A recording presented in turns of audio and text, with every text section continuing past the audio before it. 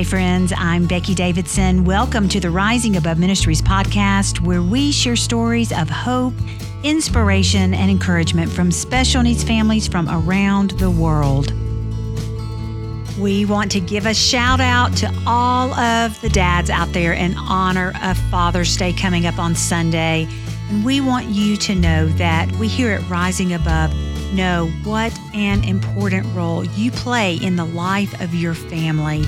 And so we honor you and we celebrate you dads, and we just say Happy Father's Day. And in this week's episode, you are going to get to hear from one of those amazing dads who is loving his family so well. My guest today is Severin Hamilton, and Severin is the program manager at Guidelight. And there he helps run their family retreats and disability training in partnerships with local churches. Severin has been married to his wife, Megan, for 17 years, and they have 3 beautiful children, and their youngest son has Down syndrome. And Severin says that God has used their son, Coulter, to open their eyes and ears to hear Christ's call to go out and welcome those who are on the margins of society, often overlooked and forgotten, into Christ's lavish kingdom. And it was so sweet. At one point in our conversation, we had a very special guest who decided to pop in and join the conversation. And I know that you're going to love getting to hear that part as well. So here's the conversation that I had with Severin Hamilton. Hey, Severin, how are you doing? Thank you for joining us. Thanks so much for having us, Becky, or having me. It's great to be here. Well, I know we've tried to do this podcast. I think it's been actually a couple of years that we have been on the journey to get this podcast recorded. You came by our office. Goodness, it's been pre-COVID, so we know, probably 2.5 years now at least. Do you remember when you were here in Cookeville? No, it was actually, I think it was during COVID. I think my family took a road trip. We went from Portland, Oregon to Knoxville, Tennessee. And wow, that's right. Yeah. Normally my wife's family comes out to visit. And so we decided to go visit them. That was a journey. I bet you have lots of stories about that one. It was quite the road trip. Yes. Well, so it was an honor. You reached out to us. You were coming all the way across the country and you were like, hey, I want to stop in. And you came by and we got to meet you. And then you got to hang out with Kim and Carissa here recently at Inclusion Fusion Live. And so we've just had lots of connections here over the past couple of years. So we're glad to have you on the show today. Thank you. Thank you very much for having me. So tell us a little bit about you and your family and where you live, and just share a little bit about who you are. Yeah. So my wife and I met my wife, Megan. We live in Portland, Oregon. We've lived here for about 15 years. She's a Knoxville native. So that's why we were in Tennessee. I grew up in Idaho. But we've been married 17 years. We have 3 kids. My oldest daughter, Anaya, is 13. My son, Deacon, is 11. And then my youngest son, Coulter, is 7. Coulter was born with Down syndrome in 2014. So he kind of opened our eyes to the world of disability. Yeah. And he's healthy. He's a great joy, a great blessing. So that's our family. We love the outdoors. We love the church. We love living life together. It's a lot of fun. Well, take us back to when you found out about Coulter having Down syndrome. Was it in utero? Was it at birth? What was that journey like for you finding out about his special needs? So my first son, Deacon, he was born with a cleft lip and palate.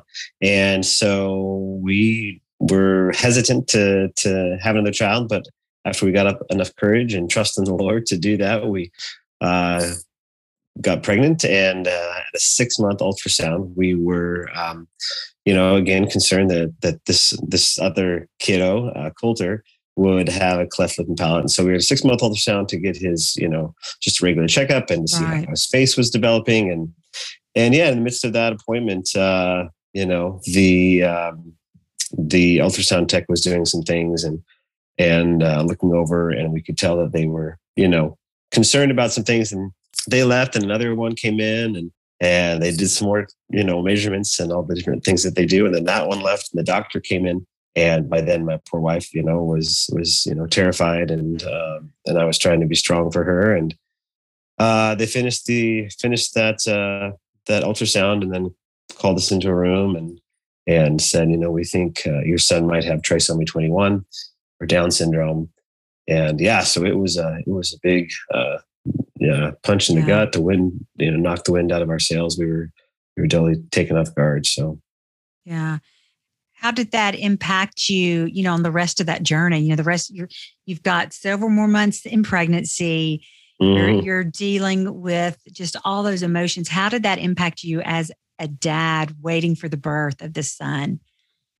Yeah. So, wanting to be strong for my wife, wanting to trust that we did the right thing to get pregnant again, mm-hmm. That God gives good gifts. And right out of the gate, even at that meeting, I had to start, advocating and defending my son, because they started talking to us about options, mm-hmm. abortion and adoption. And I'm just like, I interrupted this doctor. I'm like, we're not having this conversation. This is my son.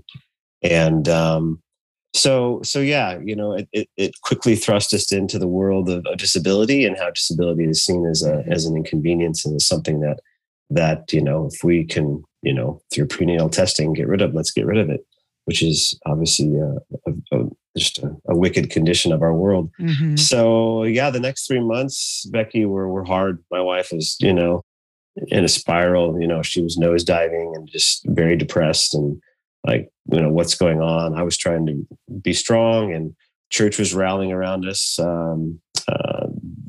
Wonderfully, we have a strong church that was supporting us through that, and friends and family were wonderful. And I was praying, I was crying, I was fasting, asking God for the diagnosis to be wrong, for him to be born healthy, without Down syndrome. And then we were doing stress tests for him, because a lot of kids that are born with Down syndrome, they'll die in utero. And so we were at a regular ultrasound appointment on June 20th, and he was pretty mellow. He was kind of chilling out and wasn't too active. And so the doctors were like, we're a little concerned. He's kind of not too responsive, and we think today's his birthday. Oh, wow. We're like, oh boy. And so we had 2 kids at home that a friend was watching, a babysitter was watching. And so it's like, okay, here we go. And in God's kindness, we had the.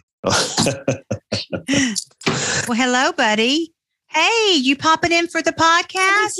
Hi. Say hi, Becky. How are you?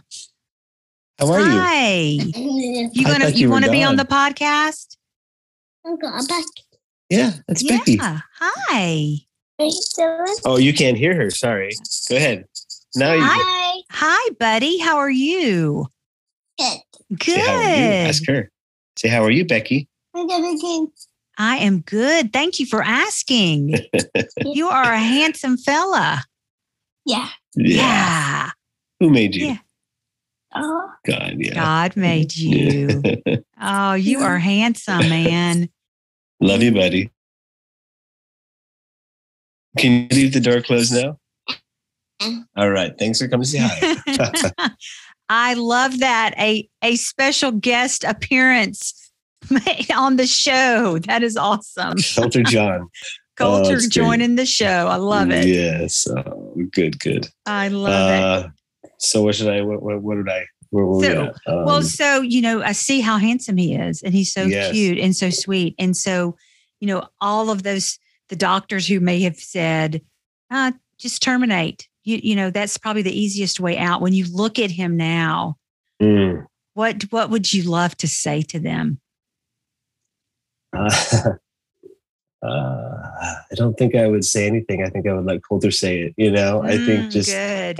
I think he just bears testimony. He is a blessing. And, once you meet somebody despite their disability, like, you see the value, you see the incredible worth that they have, that even if they might not have the same productivity or the same IQ as the general population, or whatever, they have incredible worth and dignity and value. And so, it is sobering. But I think That's the crazy thing. Once Coulter was born, so he was born June 20th. I mean, the doctors were amazing. We have a wonderful hospital here, OHSU, Oregon Health Science University, wonderful Down syndrome clinic. Dr. Pinter, phenomenal doctor, loves. I mean, he would not be in that vein of abort or adopt, I don't believe.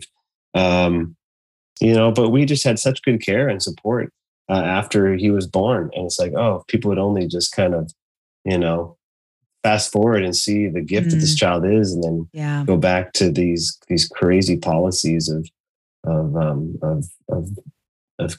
killing these babies in utero simply because they have a disability. It's sobering. But yeah, we spent 75 days. So Coulter was born June 20th. We spent 75 days in the NICU. He was born with a duodenal atresia, so his stomach basically cul-de-saced. So he had to have a surgery right after birth. And then after the surgery went fine, but he just started swelling up like a balloon. Oh, wow. He got what's called ascites, where basically all your interstitial spaces filled with fluid, and it just looked like he was going to pop.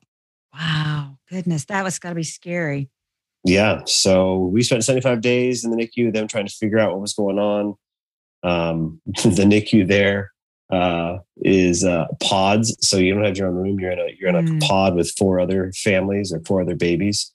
And so it was, I think God's given me a pastor's heart. So I was trying to, minister to my wife and my own son, but also to the other families that were dealing with their own trauma, with their own children. And it was a wild ride. Thankfully, I was a teacher at the time. So Coulter was born right after school got out. And we finally got released from the hospital like a couple of days before I had to go back for teacher in services. So wow. it was a mercy, and the church, rallied around us, and we had a lot of wonderful people open their homes to us and watch our kids. And it was a wild ride, but God was faithful. So So even in the midst of all the hard and all the trials, you were seeing God show up over and over again and showing you, so often we feel when we're in those situations, we're in the hospital, we're facing hardships. It's so often easy to feel we're isolated and we're alone and God's abandoned us. But, I think through your experience, what I went through with Jeff and through things with my son, that if we'll look, we'll see God showing up so often through his people. And it sounds like that was your experience as well. Absolutely. Yeah. I mean, there's always, you don't want to be cliche because the pain is real and it hurts and it's hard and it's yucky. But in the midst of it, the Lord makes a way. There's a thread of grace that sustains you and holds you. And it's hard sometimes to believe it in the midst of it.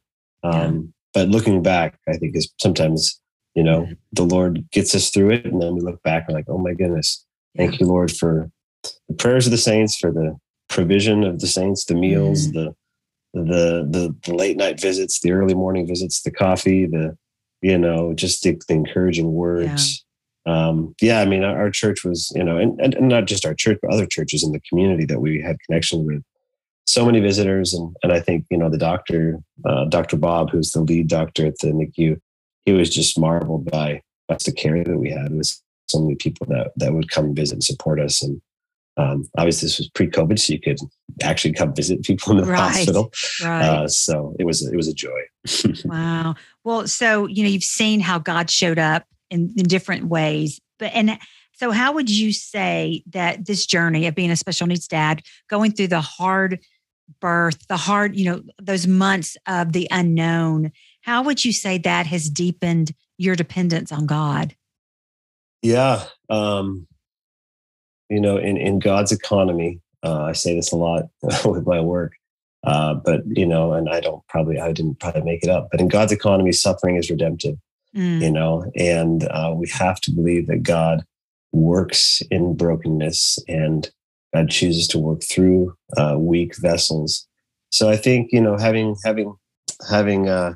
Coulter and even having, Deacon with his cleft lip and palate, the doctors took, did wonderful work for him. But I think it humbles you. It makes you recognize that you desperately need the Lord and that his grace is sufficient.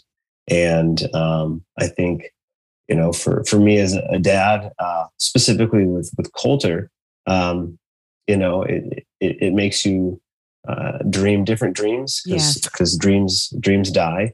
He probably will live with us for the rest of our lives. He probably won't marry. And that's hard. You want to kind of launch your kids off into the world and see them, fruitful and multiply and fill the earth and carry on the Hamilton name. Right. So yeah, it is sobering. But then you see other dreams of just the way he enriches our lives and reminds us of what's important, that people are more important than things, that relationships are key. Yeah. He loves people. We were at dinner last week up in the Columbia Gorge, which is a beautiful place out here, just a little drive from Portland, Oregon. And we're sitting out on this patio having dinner. And Coulter's just happy as he often is. And he's just looking kind of down the side of the patio to the parking lot below. And there's a couple that had parked their car and was walking to come into the restaurant. And he's just like, hi, and saying hi to them. And they're saying hi to him. And then when they left, he waved bye to them, and that's just his personality. Sweet. He reaches out to strangers and he welcomes people in. And that's the gospel. The gospel is, the gospel is a theology of welcome, that we are welcome. And Coulter just magnifies that. He makes people feel welcome first time they meet him. So yeah, he's precious. And just that's what I love about our kids is that they are so welcoming. They don't, when I see a group of our friends with special needs who are together, they don't see the disability in each other. They don't see the differences. They are there to love on each other. It's the sweetest thing when we get together with our friends who are impacted by disability, because they are not worried about what's going on in the world. They're not, tainted by all the things. They're not worried. They're not in the comparison trap that we so often are. And I was actually this morning thinking, I so often just want to be in John Alex's world where he's peaceful and joyful and happy. And he's not worried about all these things that are going on, but he's just happy. And I thought, oh, buddy, I just would love to be able to be at that place where I'm smiling and happy, regardless of what's going on around me. Absolutely. Absolutely. Yeah. Amen to that. So, I know there's been challenges on this journey. And I know as a dad, there are things that you have faced that have been really challenging. What would you say has been something that, as you look at your life as a special needs dad, that has been probably one of the most challenging things you've faced as you've been raising your son, Coulter? Yeah. I think as all parents or caregivers or dads, specifically for my sake, of kids with disabilities, it's tiring, it's just tiring, Greg Lucas, who wrote Wrestling with an Angel, a dear friend of mine and one of our speakers at our retreats, he shares stories about, wrestling his son Jake and just the exhaustion that goes with it. My wrestling with Coulter is more fun, right, than Greg's was with his son. But yeah, it's just it is a long obedience in the same direction, and the same direction is maybe emphasized. Life is obviously a long obedience, but having to do the same thing over and over again, in terms of feeding or in terms of potty training or in terms of learning to read, or, in terms of just, basic things that, once a kid's, 5, 6, 7, 8, they kind of got it, that you have to care for those needs, not nonstop, but that it's ongoing. I think that's just physically, that's a challenge. I think, more psychologically or emotionally or spiritually is just the weight of who's going to care for Coulter when mom and dad are gone. And my son Deacon has a phenomenal relationship with Coulter. He's one of Coulter's. My kids are Coulter's best therapists, and I trust and hope and pray that Deacon will take on that kind of mantle of caring for Coulter.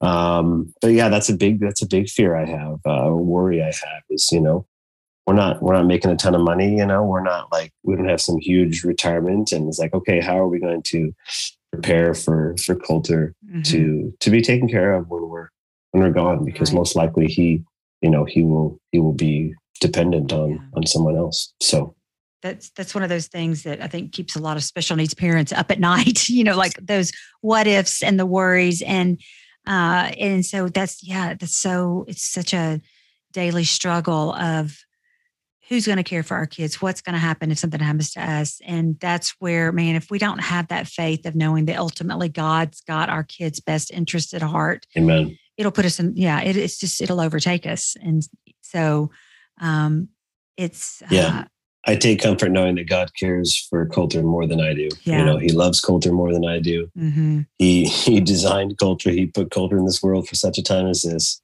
And, I'm called to do the portion and the part that God's called me to. But, when it's time for me to hang up the hat, God does not sleep. He does not slumber or sleep. Right. That's right.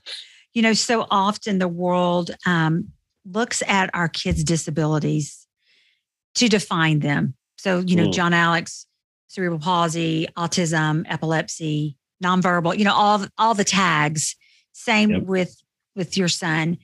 But how do we get focused on their true identity? And what would you say is like your son's true identity? Like, yes, those are all labels that can describe our children, but it does not define who they are. So how do we get people to get past those labels and see who they truly are, their true identity?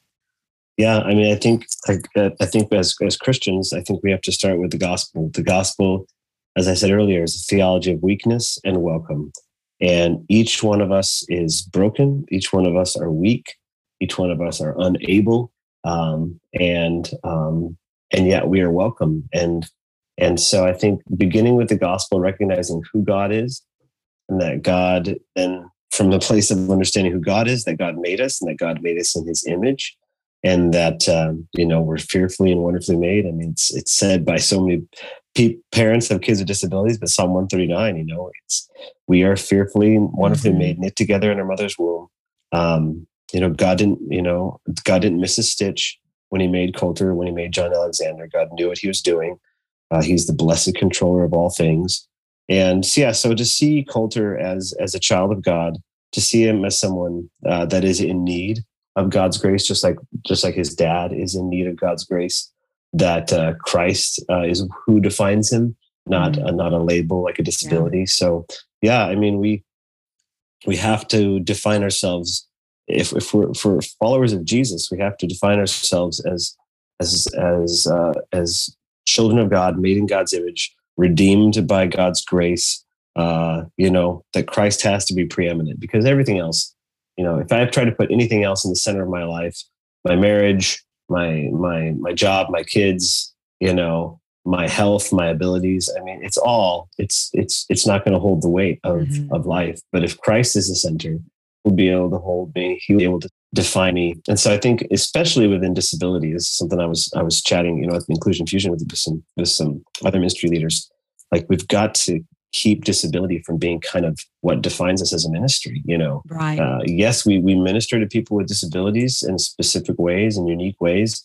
But as a ministry, for us, we want Christ to be preeminent, because he's the one that is really going to be there when the disability is just overwhelming. Yeah. And it's too much. And the other people that have maybe a child with Down syndrome, they're not there to help. And who do we turn to? Well, we cry out to Christ, and he helps us. Yeah. So I think keeping the gospel central, keeping Christ preeminent.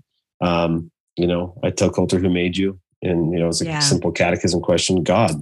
And that's where we have to begin. We have to begin with who God is, and that we're made in his image. Yeah, that's beautiful. And part of what you were talking about, part of your ministry and part of what you do, and that's what I want to talk about next. Your ministry is called Guidelight, and that's kind of how we got connected. Was you came to visit us because of your work through Guidelight. It used to be called, there's something else. What used to be called? The Elisha Foundation. The Elisha Foundation. That's right. And so, but what's so neat is that your ministry that you're a part of and Rising Above are all part of the Shine On initiative through the Tim Tebow Foundation. And so we all kind of collaborate together to help bring awareness, bring support, bring, encouragement to those who are in the disability field. And so I would love for you to share about Guidelight, what you do, what that looks like. And so more about what our families might be interested in knowing about what you offer there for the disability community. Absolutely. Yeah. So Guidelight's mission is the pursuit of Christ-centered transformation in the lives of those experiencing disability.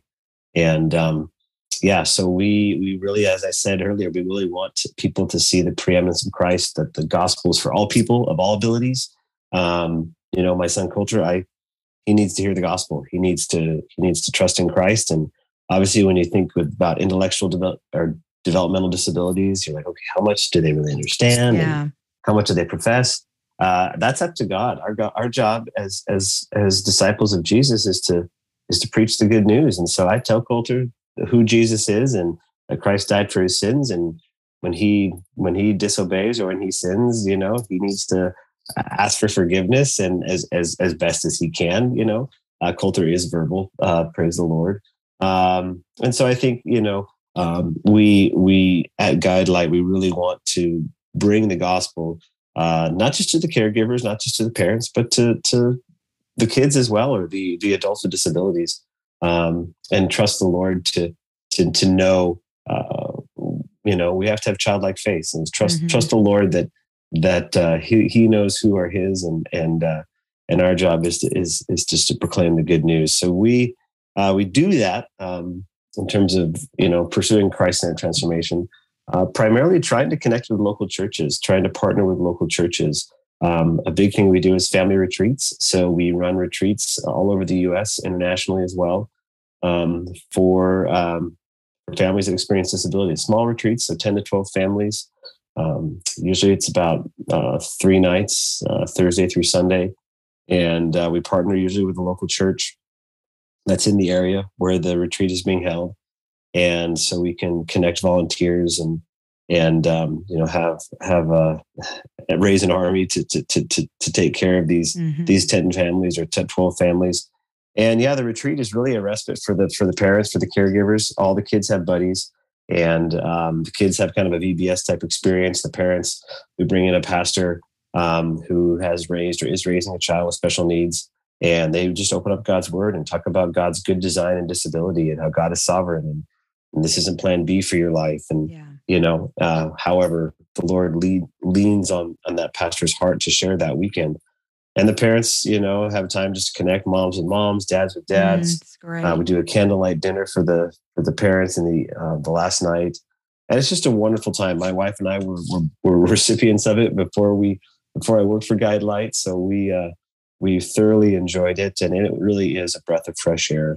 To be reminded of God's goodness. So we also do disability training. So we will partner with churches to go into a church for like a Saturday and do a 4 or 5 hour seminar just on disability. Kind of the way I kind of view it is good theology and then good tools in the tool belt. So a right understanding of who God is and what disability is, and this isn't plan B for your life. And then here are some good tools in the tool belt if you're ministering and serving families with special needs in your community. How can you reach out to them? How can you build what we call relational ramps into the community?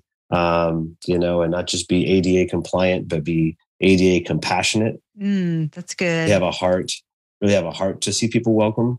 A lot of times what happens with churches is churches will say, "Oh, we don't really have anybody in our community or in our church that has a disability." Right. And it's like, well, why is that? Yeah. Oh, okay. Because maybe we don't have eyes to see and we're not reaching out. And so really kind of raising the awareness. I get the privilege of having a quarterly event with a bunch of church leaders here in Portland. We also reach out via Zoom, but lately it's just been in person, which has been nice after 2 years of Zoom. Yeah. But to connect church leaders so that, churches can hear what other pastors are doing. It's like, oh, we have this and we do this, and just a place for encouragement and collaboration. It's great. Yeah. And we also, just because I don't want to lose sight of it, that's kind of what I do with Guidelight. But But our founder and executive director, Justin Reimer, who his son name was Elisha, where we got the Elisha Foundation from. He's lived the last 6 years in Ukraine and Chernihiv. Wow. And so he got out right before the war started, and he has and Guidelight has been actively sending aid and food and partnering with local ministries there that we know and trust and have worked with over the years to really continue to support Ukraine through this crisis. And so, yeah, if you go to our website, we have a link to how what we're doing there, how we can continue to support different ministries that are specifically reaching out to families with special needs in the Ukraine. That's amazing.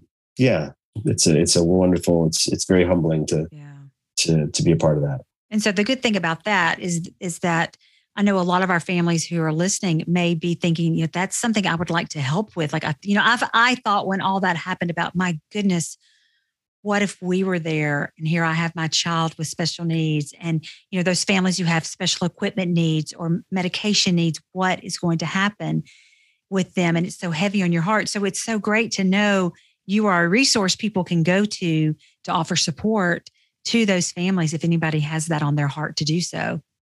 Yeah, absolutely. There's a dear brother, Bake for Ukraine, who has a bakery. He has an adult son with Down syndrome, and he started this bakery, and it's been serving people with disabilities. That work in the bakery and the cafe. And then when the war started, he rallied, and it basically turned into kind of a soup kitchen. He was baking bread and soup for hundreds and hundreds and hundreds of people. And so he's one of our strategic partners there on the ground, who gets disability. He lives it, he knows it. Mm-hmm. And he's, taking this food and aid that we've been able to send, and delivering it to families that really need it. That, wow. As you said, that, for whatever reason, they maybe can't get out of Ukraine because of a disability or because of a lack of mobility. Mm-hmm. Well, and we'll be sure to include links to your website and information so our listeners can quickly find out that information.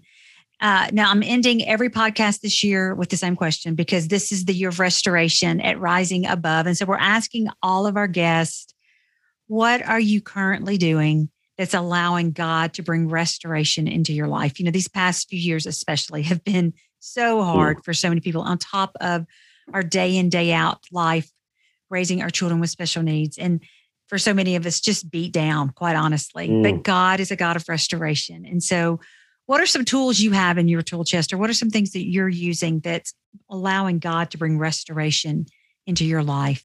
So I'm not very good at it, but something I strive to do and create good. Obviously, habits are really important. Creating rhythms, creating ruts in our lives, and so morning devotions for me. I mean, it sounds like Christianity 101, but that's where I really am restored. Getting up in the morning and praying and reading my Bible when it's quiet. Especially if you have a child with special needs. Like days are busy, days are full, and so just time for me as a dad, as a leader to one thing I talk with dads a lot about is so much of life as a parent or as a caregiver is serving those around you. Mm-hmm. And when we're serving and serving and serving, we can begin to become bitter, because we're like, is this all my life is, Yeah. And so, in the morning, I really cry out to God. And, Mark 10:45 says, the Son of Man, Jesus said this, the Son of Man came not to be served, but to serve and to give his life as a ransom for many. So Jesus didn't come for me to serve him. He came to serve me. And so it sounds almost kind of radical to pray, but I say, God, would you serve me today? Wow. Would you serve me? Because if you don't serve me, all the people that I'm called to serve, I'm not going to be able to serve. Wow. And so I think just getting before God and asking Jesus to serve us, that's what he says he came to do. And for him to empower us, for him to fill us, for him to give us the strength to do what we need to do day in and day out. And I think that's a place of dependence. It's a place of brokenness, but it's also a place of courage, a place of like, we're going to God and we're saying, God, serve me, which is like, it almost flips it on its head, but that's what God says he came to do. He came to serve. So I say that, if you don't have a rhythm or a habit of just getting before the Lord and asking God for his grace, asking him to serve you, feed you by his word. That's crucial. And I think also, this is where maybe I'm probably not as good, but exercise, we're more than just minds and spirits, we're bodies. And so finding time to exercise, to just kind of clear the brain, clear the mind, clear the body. And I think it's so needed for just, especially if we're in if we're not sleeping very well, if we've got demanding needs for our child's disabilities, we can just kind of let our body kind of go by the wayside. But we want to kind of do the long obedience and finish strong. I think we need to continue to take care of our own bodies. So. Wow. And then the last thing, I think Becky, I would be remiss if I didn't say it, but just gathering with God's people on Sunday, going to church, in the regular rhythms of grace, taking the Lord's Supper, being reminded that I'm a sinner and Jesus is a wonderful Savior. I think that's how I, sometimes we want some big wowie zowie, but I think just the regular rhythms of every day crying out to God, asking him to serve us, being faithful with what he's given us. And, and then every week, gathering with God's people to be reminded. I mean, I love hearing the saints sing around me, before the throne of God above, I have a strong and perfect plea. I need that. I need to hear other people tell me the good news, not just tell myself the good news. Yeah. So those are some things I'm doing. So good. So powerful. And I, I love that thought of Jesus serving us, he is the good shepherd and he's the great leader, and depending on him for everything we need. And so that's beautiful. Well, Severin, thank you so much for sharing part of your story with us, sharing with us what you do at Guidelight, and go check out their website. Everyone go check it out so you can find out more about them and what they're doing. And Severin, it's been an honor to have you on today, and I just thank you for taking the time to be with us today. Thank you so much, Becky. It's a joy to know that there's like-minded ministries, loving Jesus and reaching out to those with disabilities. And so thank you for the work that you do and all your team. Thank you for listening to the Rising Above Ministries podcast. If you like what you hear, please take a minute to leave us a rating and review. This helps others like you find our content more easily. You can learn more about how Rising Above Ministries is encouraging the special needs community by checking out our website at risingaboveministries.org or by finding us on Facebook and Instagram. We look forward to connecting with you.